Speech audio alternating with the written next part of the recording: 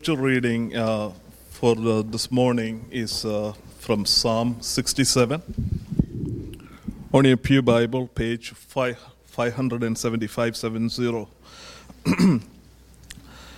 May God be gracious to us and bless us and make his face shine upon us, that your ways may be known on earth, your salvation among all nations. May the peoples praise you, O God. May all the peoples praise you. May the nations be glad and sing for joy. For you rule the people justly and guide the nations of the earth. May the peoples praise you, O God. May all the peoples praise you. Then the land will yield its harvest, and God, our God, will bless us. God will bless us, and all the ends of the earth will fear him. This is the word of God.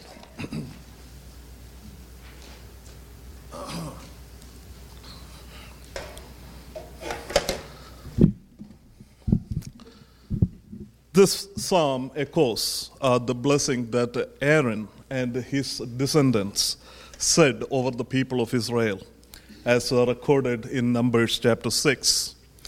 But it goes deeper and gives us an explanation why God blesses his people. So the verse 1 says, May God be gracious to us and bless us, and make his face shine on us, so that your ways may be known on earth, your salvation among all the nations. Verse 1, as I said, is very identical to the Aaronic blessing found in Numbers chapter 6. The Lord bless you and keep you. The Lord makes his face shine upon you and be gracious to you. The notable difference is how the psalmist addressed God in the psalm as not the Old Testament Yahweh, the Lord. The name God here is used as God of all. God who created all things. God who rules over all things.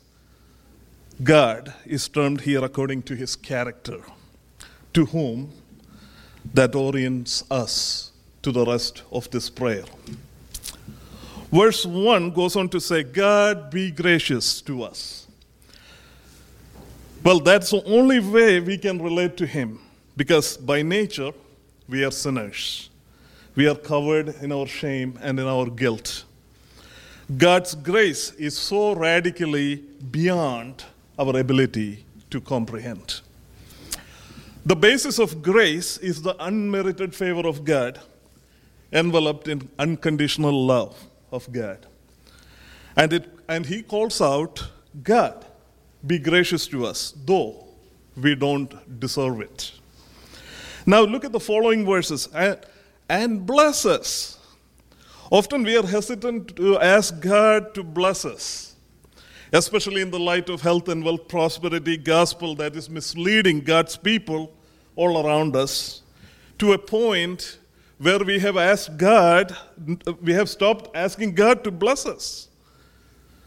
But it is okay to ask God to bless you as long as you are not asking God to bless you and keep the blessing to yourself, as we find in the following verses. God, be gracious to us and bless us. And then goes on to say, make your face shine upon us. Face displays a person's identity. It also identifies a person's sentiment. Face is mere reflection of what is in your heart. Your face shows your emotions. What psalmist is capturing is the sheer delight, the absolute pleasure that God has toward us because we carry his grace, because we carry his blessings. But that's not the end of the prayer. This is not a prayer of selfishness that the blessing stays in one particular person or on one particular community. This is a prayer that reminds us that there is a world out there who are yet to know the saving grace. Dear brothers and sisters, this is not an ordinary prayer. This is a prayer of action. Look at verse 2. So that your ways be known on earth, that your salvation among all nations. This is a prayer for global knowledge, that your ways may be known all the earth. That's why God has blessed us. The psalmist is saying, in effect, bless us so that we may glorify you. Bless us so that we may show your power, your love, your majesty, your goodness to all the nations. What Psalm is not saying is, bless us so that we can be comfortable. Bless us so that we don't have to work hard to make a living. Bless us so that others can be envious of us. Bless us so that we can be successful in the eyes of the world.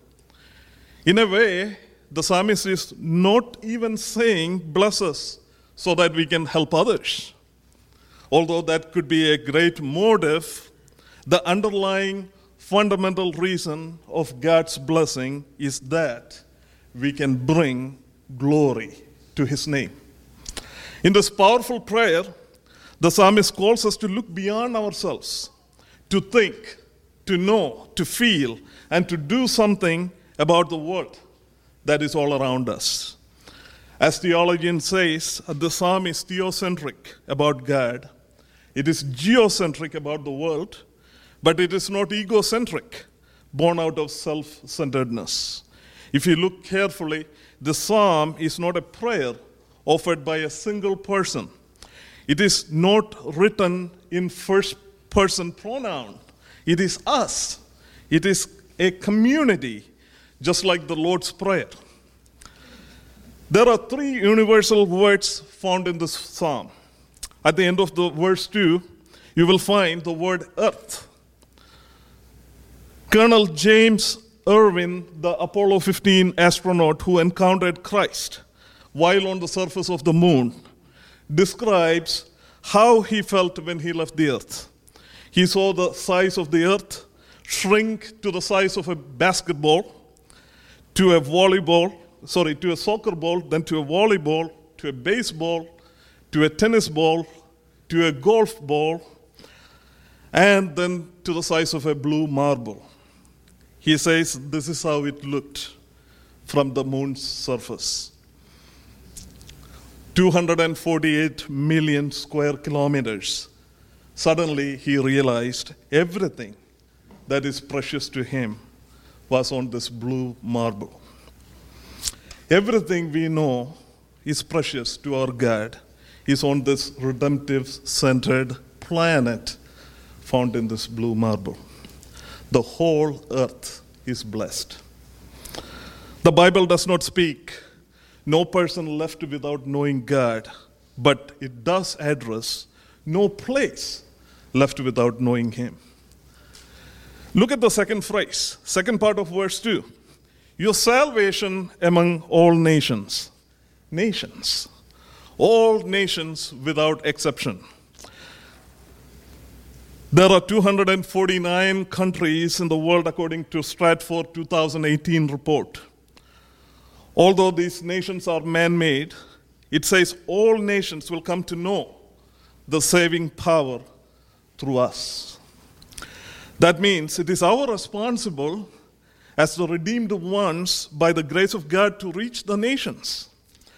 And we may think that it is hard, but the great reality, however, is that this nation that we call home is filled with the entire world.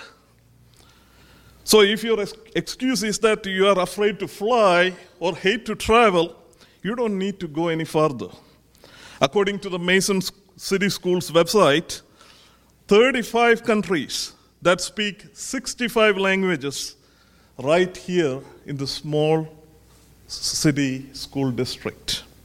Think about that. As you can rightly see, the international communities are flocking into the city in pursuit of an American dream.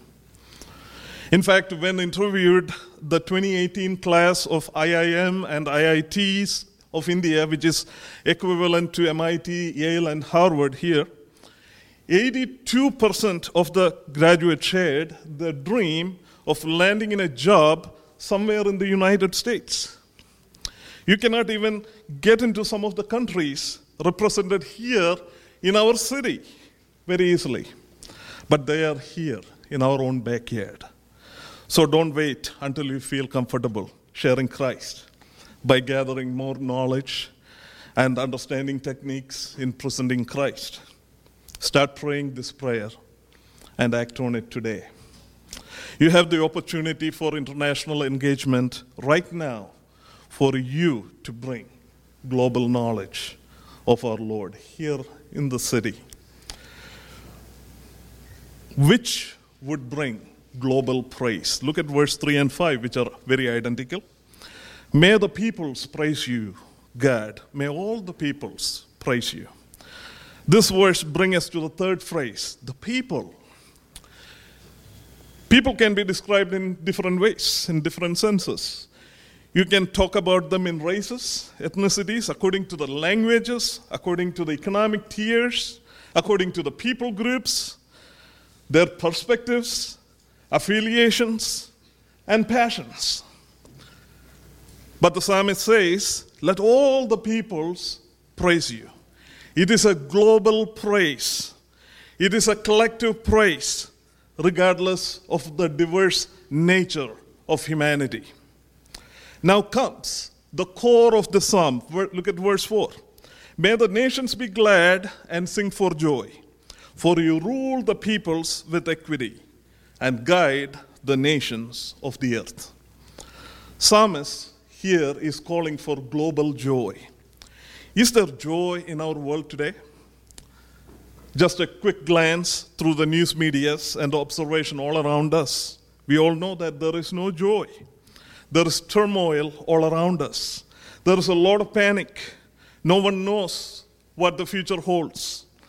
There is no joy. There is violence, bloodshed, famine, refugee crisis, natural disasters, lack of basic necessities.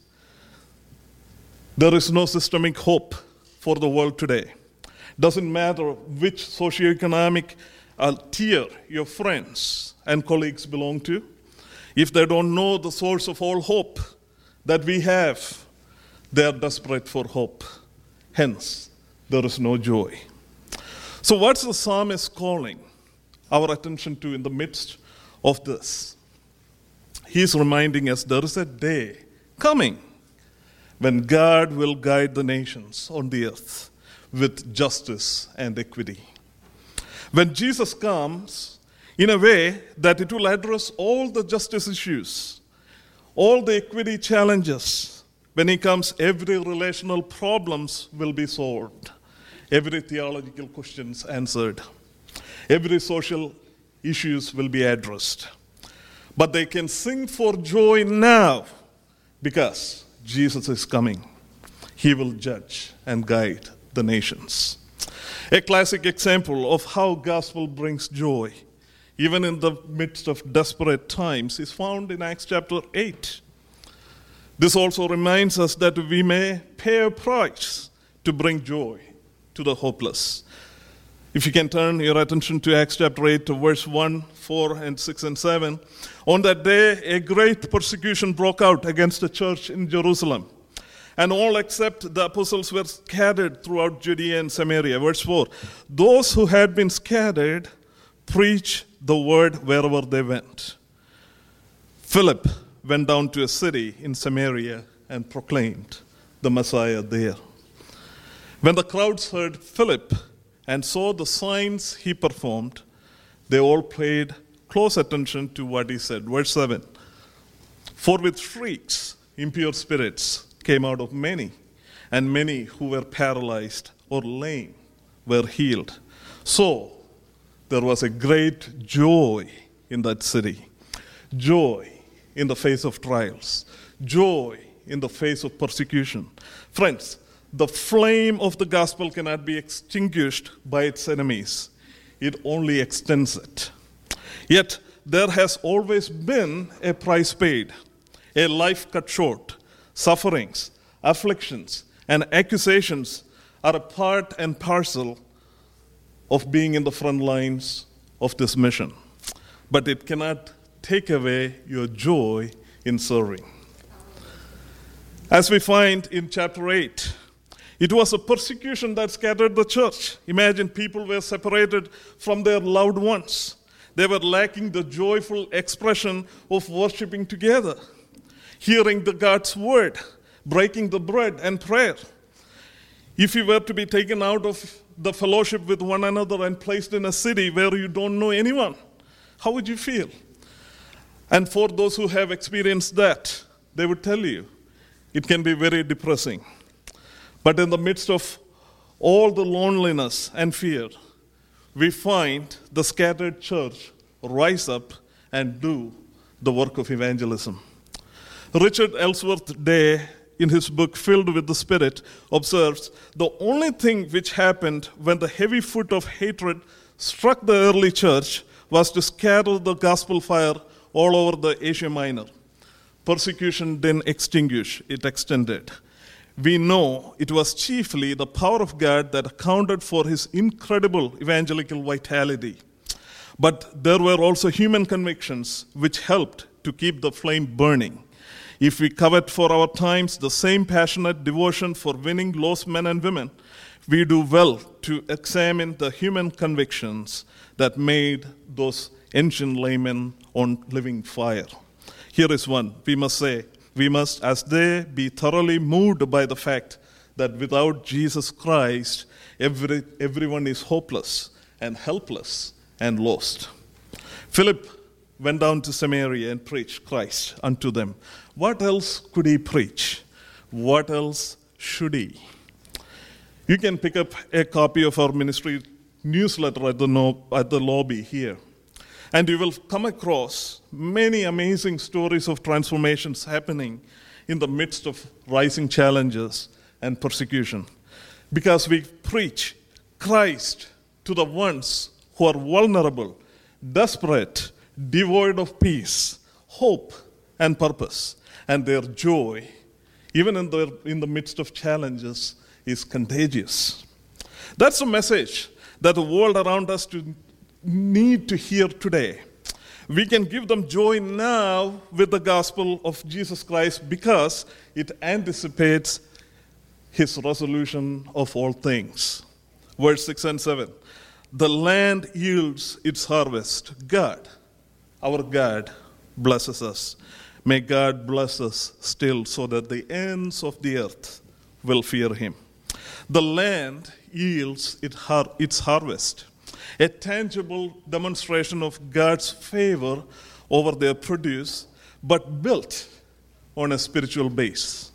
You may be finding it difficult to praise the earth has yielded its produce and the Lord has blessed us when your car has broken down, or when your basement got flooded, or when your air conditioner goes out at the height of the summer. However, in spite of all these troubles, you and I are the most blessed people in all the world, in every sense. We have running hot water, climate-controlled housing, multiple sets of clothing and jewelry, driving cars that are dream cars for the rest of the world, the sheer number of entertainment options, premium quality and varieties of food on our tables, healthcare. Friends, the land has yielded its produce. God has blessed this nation. Verse 7. God bless us still, so that the ends of the earth will fear him. Not some of the ends of the earth, but all the ends of the earth may fear him. And if we add the stanza from verse 5, may all the peoples praise you. That is the culmination of global worship. All the ends of the earth. When Jesus gathered his disciples right before he ascended to heaven, in Acts chapter 1, he said, "You will receive the power of the Holy Spirit to be my witness unto the ends of the earth." The mandate has been given to each follower of Christ to be the witness to the ends of the earth. God has blessed you and me to live in a land of abundance so that we can take the good news of the gospel to the lost people to the ends of the earth.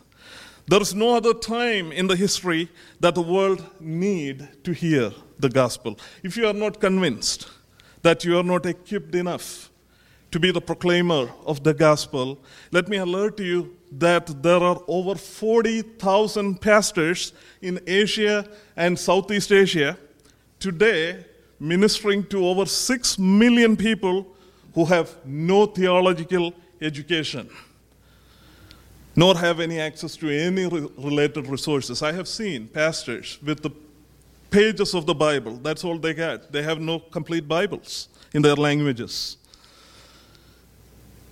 If you have sat down on these pews for 1 year, you have gained more theological education than pastors and seminary professors in much of the parts of the world.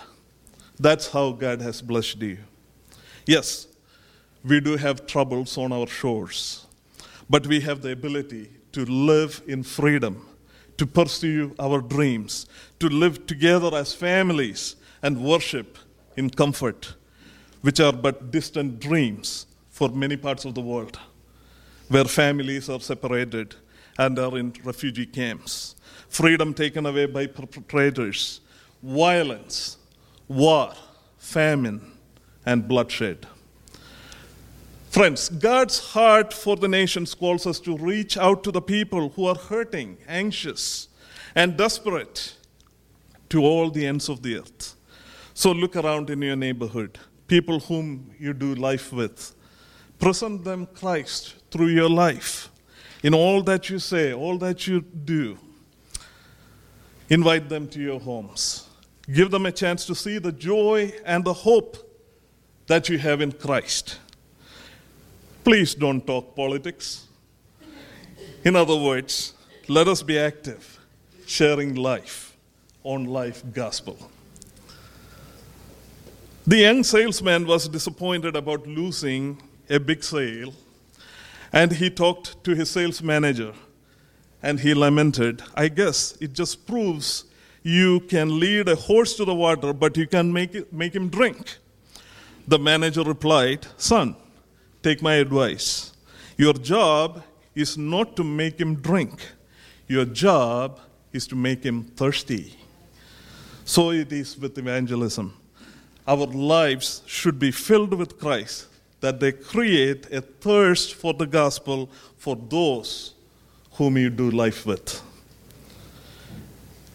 We can never be passionate, persisting Christ follower until our hearts are ablaze with the love and compassion for the lost. The thought of how much Jesus meant to you and me the day you and I surrendered our lives to Him, and the thought of how tragic it would have been if you and I never found Him, should stir up our hearts toward the work of evangelism and brings joy to the ones who are anxious and desperate for hope in your own families, in your neighborhood, at your workplaces, and in our city and beyond, living out Great Commission on a daily basis. Don't ever feel that you are incapable. Just be available. Recently, I came across a poem that titled 5 Loaves and 2 Fishes. It says, "God uses what you have to fill a need which you never could have filled. God uses where you are to take you where you never could have gone. God uses what you can do to accomplish what you never could have done. God uses who you are to let you become who you never could have been." May God be gracious to us and bless us and make His face shine upon us so that your ways may be known on earth, your salvation among all nations. Shall we pray?